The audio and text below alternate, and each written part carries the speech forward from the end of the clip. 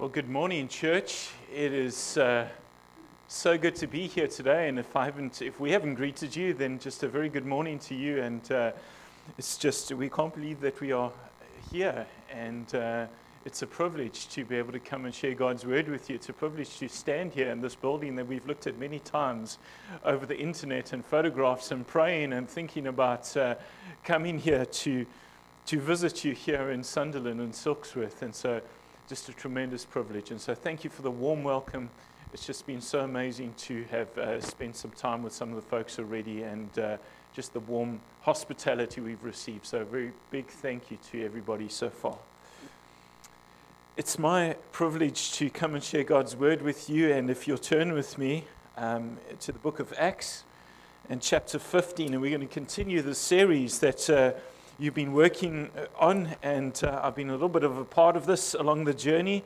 And instead of sending a video message in 1 minute and 49-second intervals, and you saw it in one piece, I trust, and we sent it in lots of little pieces, I'm able to stand and share from God's word personally. That's just so amazing.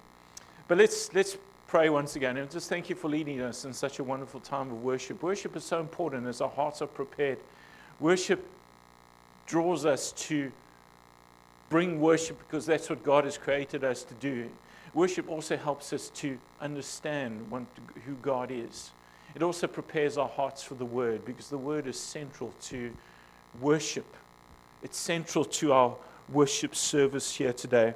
But let's come once again and just ask that God would bless the Word to our hearts, even as we pray for us a physical meal at dinner or tea time. We're going to pray that God would bless our time as we come to the scripture. Let's pray just for a moment. Heavenly Father, we just thank you for the word. Thank you for the power and authority of the scripture. Thank you this morning that we come here with a high view of scripture because it's come from you. And even as we come and we join the journey with the apostles and the early church in Acts once again, we pray that there would be a word in season for our hearts, that you would come and minister to us and bring blessing, bring challenge. Lord, that we'll go away knowing that you have spoken to us, that you've changed our hearts, that you've molded us once again, because we long to grow in you. We long not to be stagnant in our walk, but to develop and to draw closer to you and to know you more. And so even as we examine the scriptures here together today, we pray your favor and your blessing upon it. And may your word do its work that you intend for it to do in our lives. We pray this in the name of our Lord and Savior, Jesus Christ. Amen. So Acts chapter 15, and I was relieved when you announced Acts 15 that we're going to be preaching on that. I've got the right text here today. But we're going to read quite a long portion here this morning, and so if you'll turn with me in your Bibles to Acts chapter 15, I'm reading from the 1984 edition of the NIV. I'm not sure what version you have in front of you this morning, but we're going to read from verse 1 through to verse 35 today. Some men came down from Judea to Antioch and were teaching the brothers, "Unless you are circumcised according to the custom taught by Moses, you cannot be saved." This brought Paul and Barnabas into sharp dispute and debate with them. So Paul and Barnabas were appointed, along with some other believers, to go up to Jerusalem to see the apostles and elders about this question. The church sent them on their way, and as they traveled through Phoenicia and Samaria, they told how the Gentiles had been converted. This news made all the brothers very glad. And when they came to Jerusalem, they were welcomed by the church and the apostles and elders, to whom they reported everything God had done through them. Then some of the believers who belonged to the party of the Pharisees stood up and said, "The Gentiles must be circumcised and be required to obey the law of Moses." The apostles and elders met to consider this question. After much discussion, Peter got up and addressed them. "Brothers, you know that some time ago God made a choice among you, that the Gentiles might hear from my lips the message of the gospel and believe.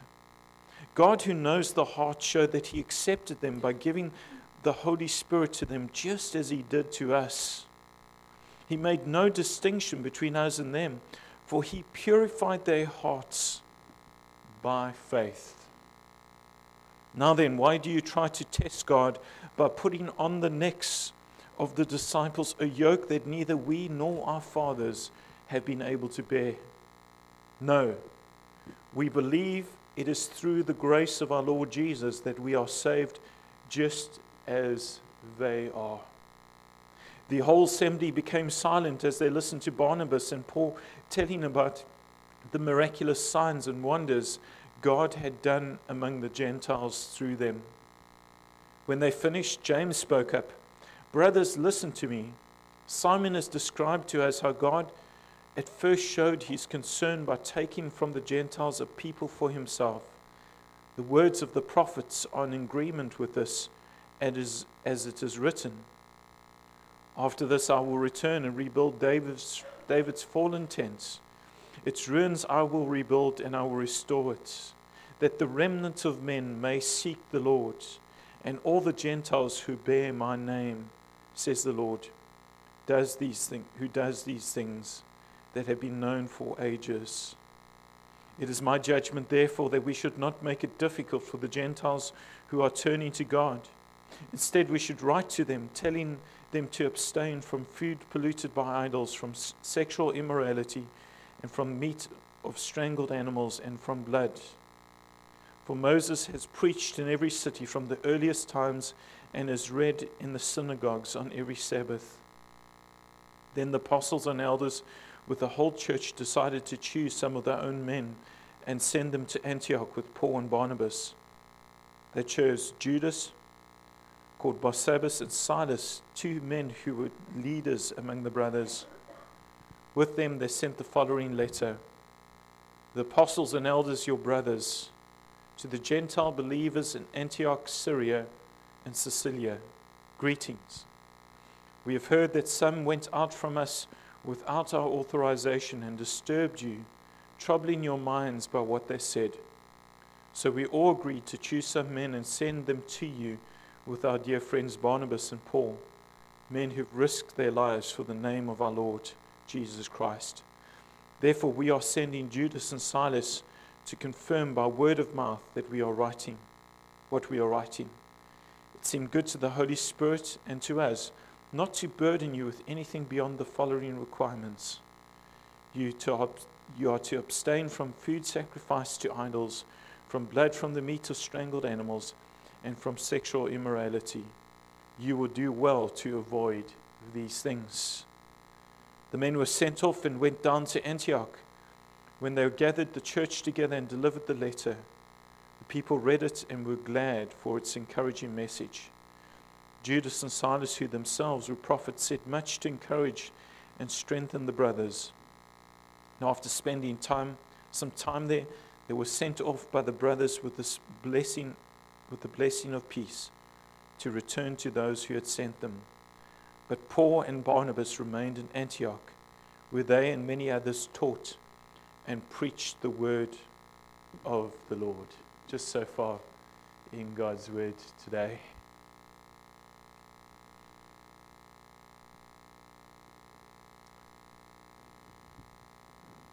So this morning we continue our journey with the apostles in the book of Acts. And in previous chapters you would have seen that Paul and Barnabas were persecuted, and Paul was even stoned and left for dead in Lystra. There seemed to be great opposition to the gospel message.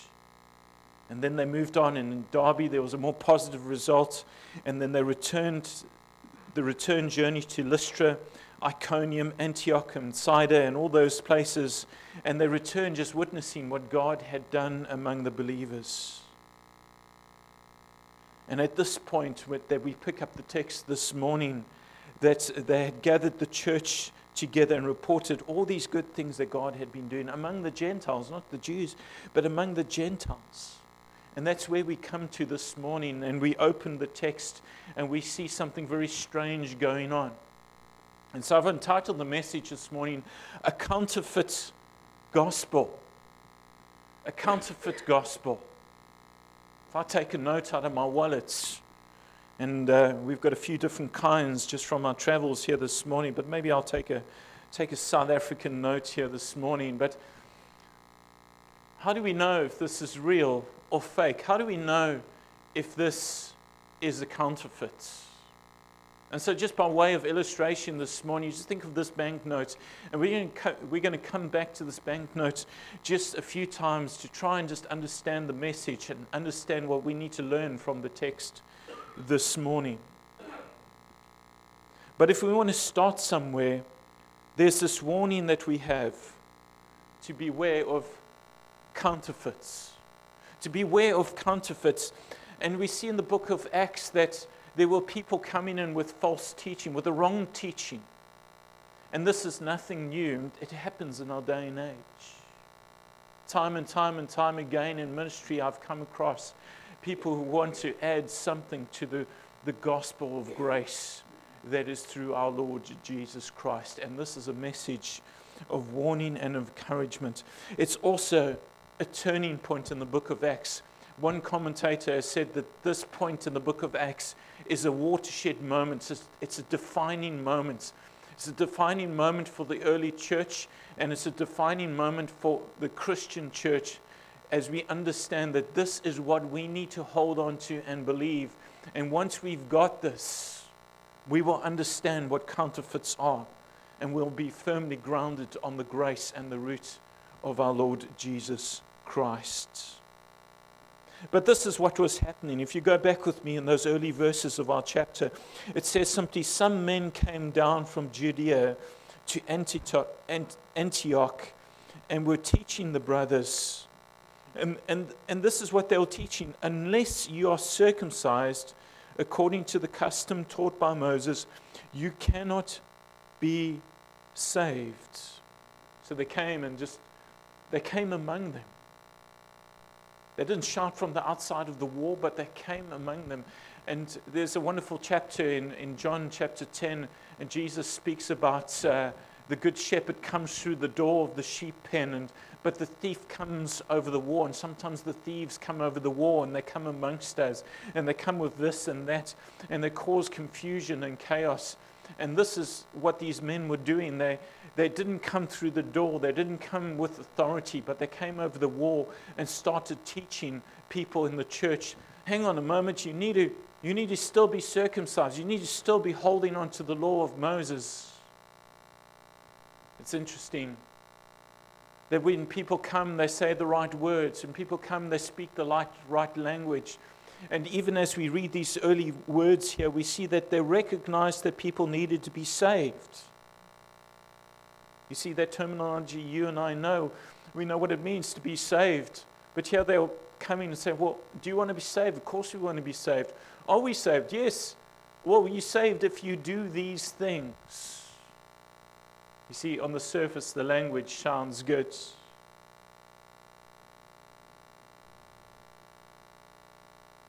It's easy to mistake the real thing or the false thing for the real thing. I don't know how many people use cash nowadays. I think we're using cash less and less. On the island, we use cash quite a bit. And it wouldn't be too difficult for us to easily just pick up a counterfeit banknote as the person at the checkout just gives us some change, and we wouldn't know the difference. We'll just pick it up and put it in our wallet. It would be so easy to do that. And this is the kind of danger that there is with spiritual untruths. It looks like the real thing, and maybe just if I pick it up quickly, I'm going to just slip it into my wallet. It kind of looks like the real thing, but maybe it's not. Maybe it's not. This is a true story. Apparently, some guy a number of years ago started printing some St. Helena banknotes from his home printer on the island and tried to get away with it. I don't think he got too far with it, and he certainly couldn't run away. And so they caught him, and it was a bit foolish. It's just lots of sea around us. And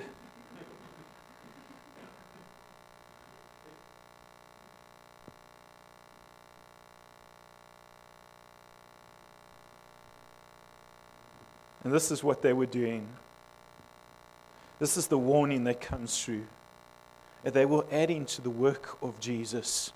It says, unless you are circumcised according to the custom taught by Moses, you cannot be saved. Friends, it's so dangerous. We hear good things about the gospel message. We find, oh, this sounds really good. And people come, yeah, this is the language. These are Christians. And I hear it so often. There's so many misteachings on the island. We need to pray for that. And I'm sure that goes around here too in the United Kingdom.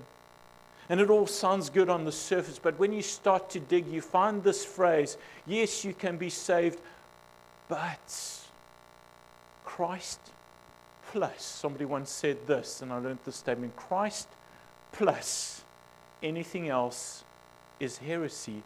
Christ plus anything else is a counterfeit gospel. And here's the strong warning, this watershed moment that the early church had to face up to and deal with. And there's lots of lessons for us to learn from this for us today. You see, there's danger in this counterfeit gospel. There's danger. You know, might say, well, if we don't realize that we have a counterfeit banknote and we just go, and the person that that's at the counter that we're paying for something doesn't realize it neither, then surely it's not so bad, is it? Or maybe if we don't realize that this is a false teaching, maybe it's not so bad. It sounds good and it's almost right. They're just a little bit different. Surely we can be a little bit tolerant on this. Surely there's a little bit of leeway with regard to the truth of the gospel. Friends, we need to be warned about this. And the apostles just heard this message that was being taught and said, no, we can't, we absolutely cannot accept this. There's no leeway. We need the real thing because there is no substitute for the real thing.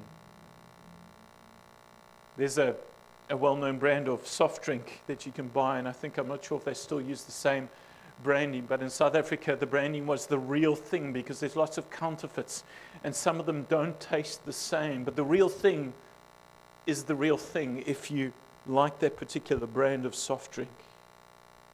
But let's have a look at just a few things here, some warnings about the danger of counterfeit gospel, the counterfeit gospel that we're picking up in our text here this morning. I'm going to ask if you just jump over a few verses and we're going to have a look at the letter that was sent back to the church. In verse 24 it says this, we have heard that some went out from us without our authorization and disturbed you, troubling your minds by what they said. Do you pick that up?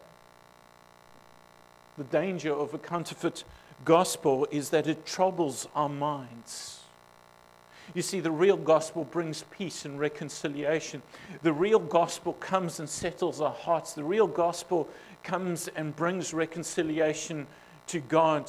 But the counterfeit gospel always comes along and says, well, yes, you can have that, but maybe there's just a little bit more that you need to do. Maybe you need to do this. Maybe you need to do that. Maybe you need to be baptized. Maybe you need to do this to be saved.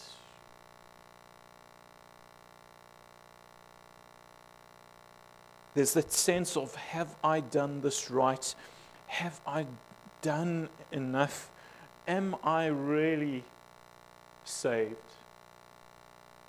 As a young man at the age of 13 years old, I had the privilege of, I gave my life to Jesus at the age of 9, but at 13 I was baptized, and what a privilege to go through the waters of baptism in obedience to our Lord Jesus Christ. But I remember around about that time in my life, as a young Christian, I would doubt. And I would always ask the question, am I really saved? Because sometimes it didn't feel saved. Sometimes it didn't feel like this had really happened to me. I realized my humanity. I realized that I would fight with my brothers. I realized that I would sin and do the wrong things still sometimes. And I went to the pastor and I said, Pastor Brian, you know what? I don't feel saved. And one of the most foundational things in my Christian walk that has ever been said to me. He said to me in those early years of my Christian walk, he says, Paul, you know what? You're not saved by feelings. And then he took me to the scriptures and he says, this is why you're saved. This is how you are saved. These are scriptures that you can stand on.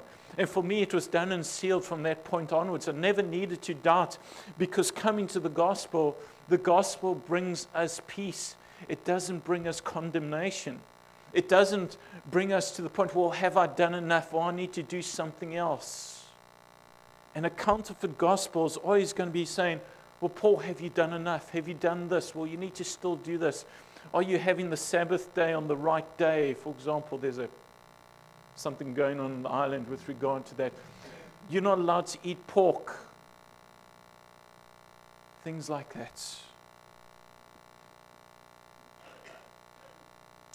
I'm reminded of the passage in Ephesians chapter 6, speaking on the armor of God. Put on the full armor of God. And he gets to this part of the armor of God and says, and with your feet fitted with the readiness that comes from the gospel of peace. You know that scripture, don't you? Yeah. You said the word peace before I've even been able to say it. That's good. You see, the gospel is a gospel of peace. It's not a gospel that brings discomfort, that brings, have I done enough? Am I really saved? We can stand on the power and authority of God's word. The second danger about this counterfeit gospel, and perhaps the most important one as we examine these this morning, is that a counterfeit gospel puts on a yoke. It puts on a yoke that Christ has never intended for us to carry. Christ has never intended for us to carry. If you turn back with me to verses 10. And this is what Peter says to those folks who are teaching that they need to be circumcised and hold on to the law of Moses. And he says, now then, why do you try to test God by putting on the neck of the disciples a yoke that neither we nor our fathers have been able to bear? It ties in a little bit with my previous point, doesn't it? We carry this heavy yoke. That we can't bear this.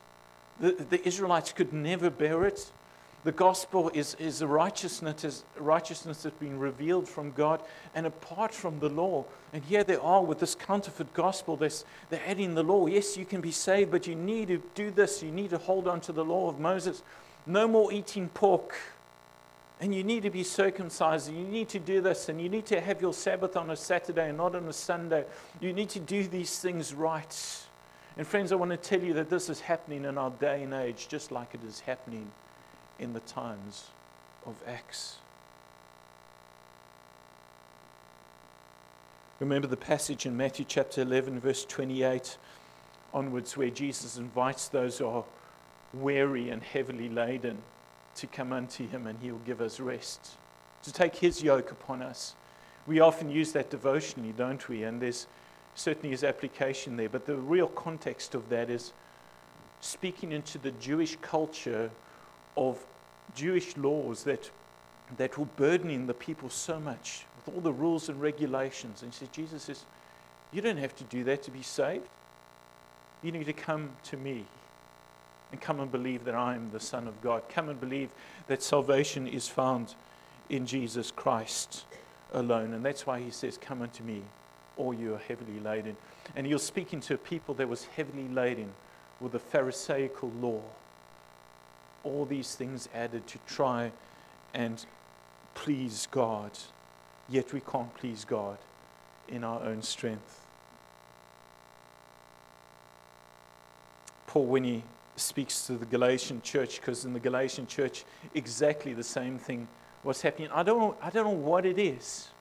What is it with human nature that we can't just stand on the grace of God, that somehow we think it's not enough? That time and time again, men and women are trying to add something else. Or maybe, yes, Lord, thank you for your grace, but I still feel I need to earn it, so I'm going to bring something else to the party. No. And the Galatians were under the same opposition as well. In Galatians chapter 5, verses 2 to 3. And Paul makes it very clear as he says this to them on this very issue. He says, look, I, Paul, say to you that if you accept circumcision, in other words, if you accept anything else other than the grace of Christ, Christ will be of no advantage to you. I testify again to every man who accepts circumcision that he is obligated to keep the whole law. What is Paul saying? Paul's saying that if you want to say that you need to add circumcision to be saved, then you need to look at the rules about eating pork. Who likes pork here? I think most of us like pork, right? Then you need to look at the rules about when the Sabbath days. Then you need to look at the rules of doing this and that, and all of those Levitical code that you and I and the Israelites couldn't even stand up to themselves. Well, you're going to do that, then you need to look at the whole law. And we can't. Because the law exposes us and we find ourselves falling short. The law condemns us. We stand guilty, don't we? It's the simplicity of that. There's the third thing here. The third danger of this is that a counterfeit gospel is subtly brought in. And in our text we see, it simply says that some men came down from Judea to Antioch and were teaching the brothers. And it seems likely that they just slipped in and were able to teach. It's like this counterfeit note that just gets slipped. I'm not saying this is a counterfeit note, please. I don't want anybody to go to the police station and says that Paul's got some counterfeit South African rands. I'm trusting that this is an original one. And I haven't studied them enough to know if it is, but it was given to us by a shop in the airport. So yeah, I hope it's okay. But you see, these things can just be slipped into our wallets, can be slipped into our lives without us realizing. We're going to talk about how we discern the real thing from the counterfeit in just a few moments. But the danger is that these things slip in. Again, in Galatians chapter 2, verses 4 and 5, and this is what Paul says. This matter arose because false brothers had infiltrated our ranks to spy on the freedom that we have in Christ Jesus. And listen to this. And make us slaves. Make us slaves. False gospels and false teachings make us slaves to yokes that Jesus has never intended us to bear. And friends, this morning, if you and I have not understood the grace of our Lord Jesus Christ, if we have not understood how we are saved and the means of our salvation, we are going to find ourselves still slaves to yokes that God has never intended us to bear.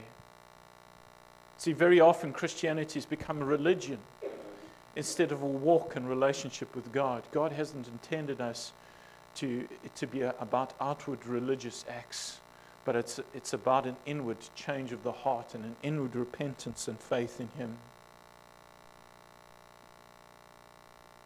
Paul continues and says, we did not give in to them for a moment so that the truth of the gospel might remain in you. Might remain in you. So those are the warnings of a counterfeit gospel.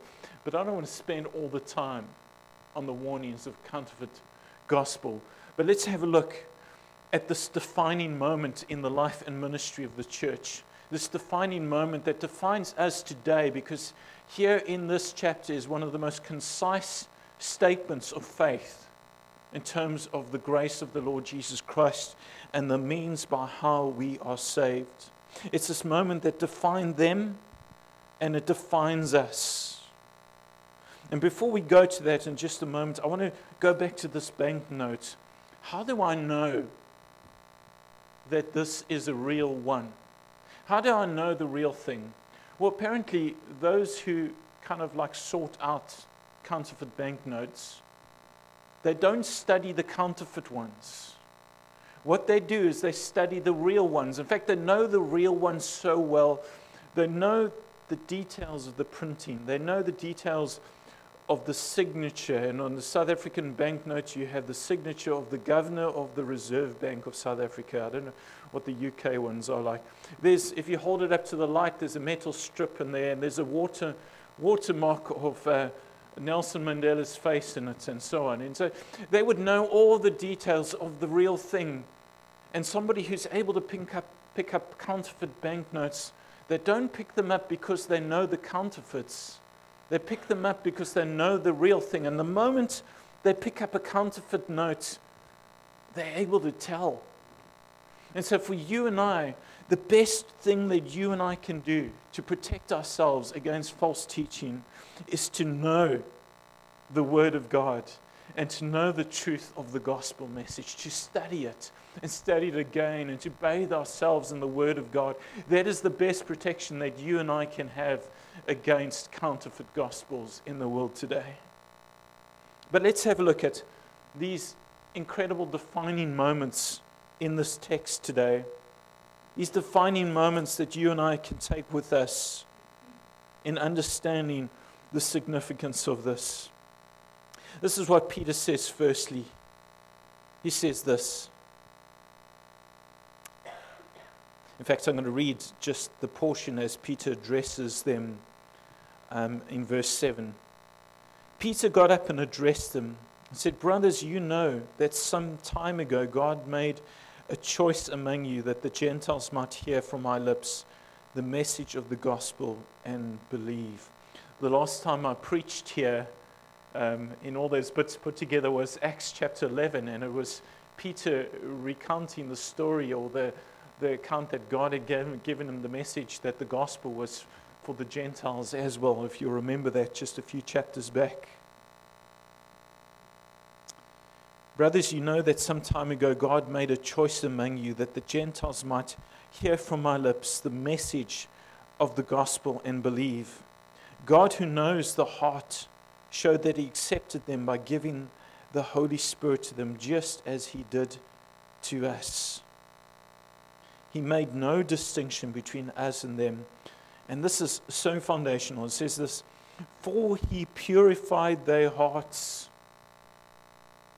by circumcision." Does that sound right? No, just testing. Okay? No, he purified their hearts by faith. By faith in the Lord Jesus Christ.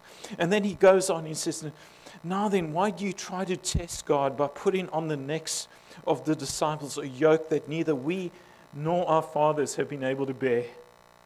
No, we believe it is through the grace of our Lord Jesus Christ that we are saved." Isn't that wonderful?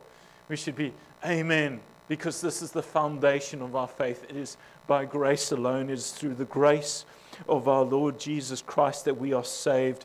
It is not through circumcision. It is not by not eating pork that we are saved, for example, but it is by God's grace. It's not by our works. It's not by human endeavors. It's not by being a good person. It's not because of my family history. It's not because I was baptized at the age of 13. It's not because I do this and that and give to charity.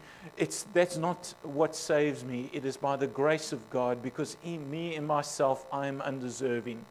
And yet it is God's grace. Grace is God's undeserved favor to sinners like me.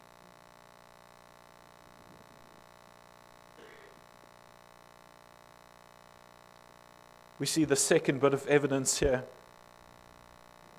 is this testimony that Paul and Barnabas gives. And it says the whole assembly became silent and they listened to Barnabas and Paul telling about the miraculous signs and wonders that God had done among who? Among the Gentiles. How's it possible? If God wasn't working amongst the Gentiles, and if God required the Gentiles to do all these rules and regulations, God would have made them do them first. But yet we see these Gentiles, these uncircumcised Gentiles, we see that God is working amongst them and that He's given them the Holy Spirit too, as Peter has already testified, and Paul and Barnabas are affirming to Peter's testimony. So is God working amongst them? Yes, it is. And the evidence shows that it is by grace that they are saved, not by stuff that they've done. And then James thirdly goes on and he quotes that Old Testament passage from Joel. You'll see in your Bible there from verse 16 to 18. Often it's printed in a different format. And it says this: "After this I will return and rebuild David's fallen tent. Its ruins I will rebuild and I will restore it, that the remnant of men may seek the Lord, and all the Gentiles who bear my name." All the Gentiles who bear my name. Because God's grace, if we're not Jewish today, is for us too. Amen? Isn't that wonderful? That's so good for us to know.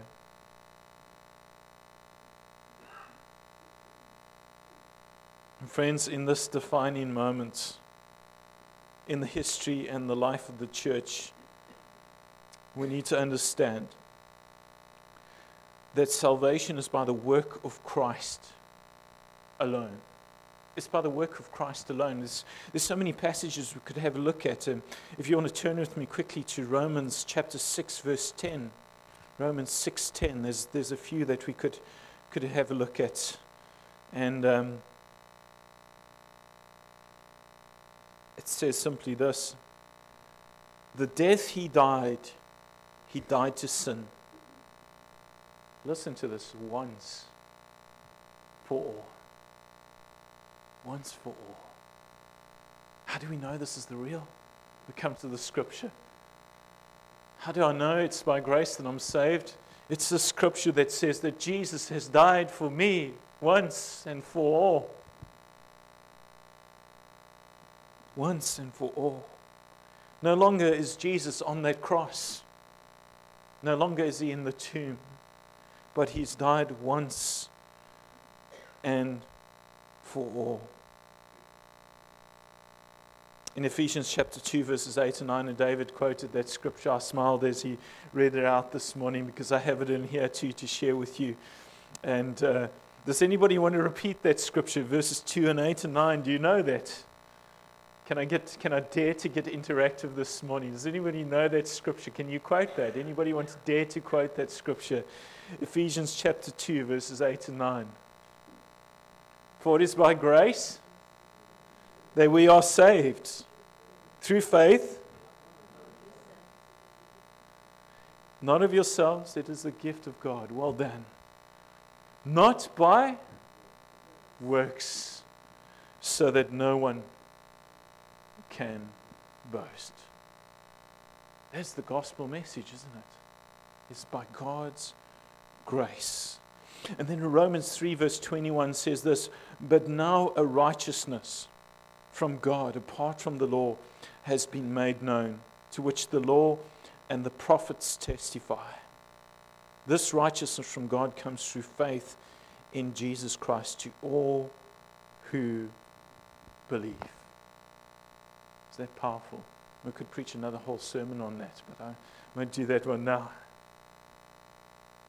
So what did Paul and the apostles do? What did the council in Jerusalem did? Once they established this defining moment and they understood this, they did understand it. They needed to just clarify this with the churches.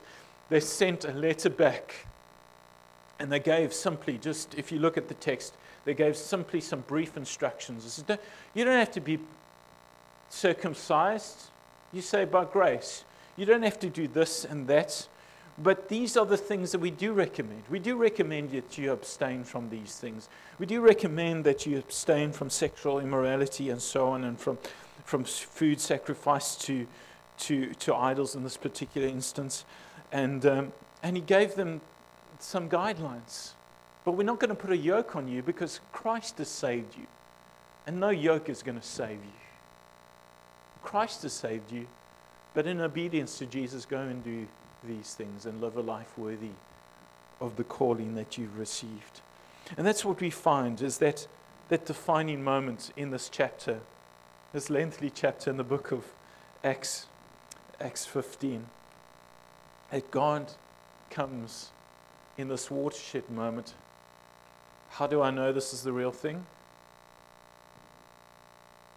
Because Christ died once for all. And it's not me, and it's not the stuff that I do. Amen. Yes, that gives me liberty and freedom in Christ. Not a liberty and freedom to do as I want, but a liberty and freedom from guilt and sin. And a liberty and freedom to live a life worthy unto His name. And that's the grace and the mercy of God. And so if we're going to take just some simple things here today, just very briefly as I wrap this up, we need to be warned of the dangers of counterfeit gospels. Friends, we need to be aware that people are going to subtly come in and slip in a fake banknote. We need to be aware that somebody's going to come along and say, yeah, that's all great, but you still need to do this. What about eating pork? Well, maybe you still need to celebrate these festivals and so on. Maybe we need to rope this Old Testament thing in here. Friends, we need to understand the gospel message, and we need to make sure that we know it so well that when a fake one comes our way and it comes in between our fingers, we're able to tell straight away, hang on, there's something wrong here. Let me go back to the Word and just check this. We need to be reminded and rejoice in the sufficiency of Christ. It was just amazing how the songs that were chosen this morning just pointed towards this, of Christ's grace and the sufficiency of the work of Christ, the sufficiency of His love, the sufficiency of the blood of Jesus upon the cross. And this last point, I'm sorry, I've already said that. To know the truth. Know the truth to discern the counterfeits.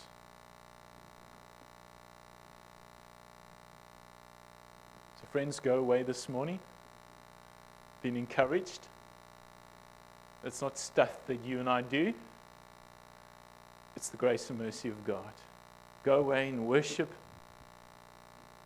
Go away reflecting on the Scripture, those incredible statements from Peter, and that incredible defining statement.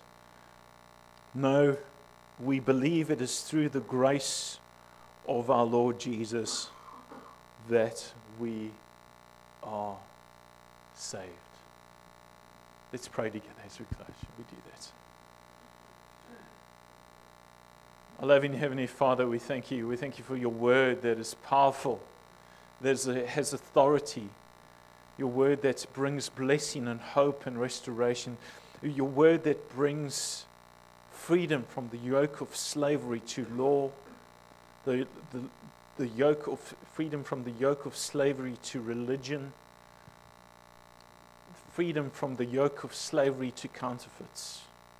That your grace sets us free. Your mercy is abounding. Your love reaches down into our lives. Thank you for that. Thank you for this defining moment in the life and ministry of the church in Acts. And Lord, I want to pray that this would be a defining moment, if it hasn't been defined in our lives already, that we can understand, perhaps even for the first time today, that I can't do stuff to please you, to earn my salvation. That I receive my salvation by your grace, and then because of my faith, because of my trust in you, because of the filling of your Holy Spirit in my life, that then I therefore go and do these things in obedience and in love for you. And so, Heavenly Father, may you send us with the blessing of your word. May you send us with the hope of your grace into the rest of the day and into the days to come, Lord, to the glory and to the honor of your most holy name. We pray this in the name of our Lord and Savior, Jesus Christ. Amen.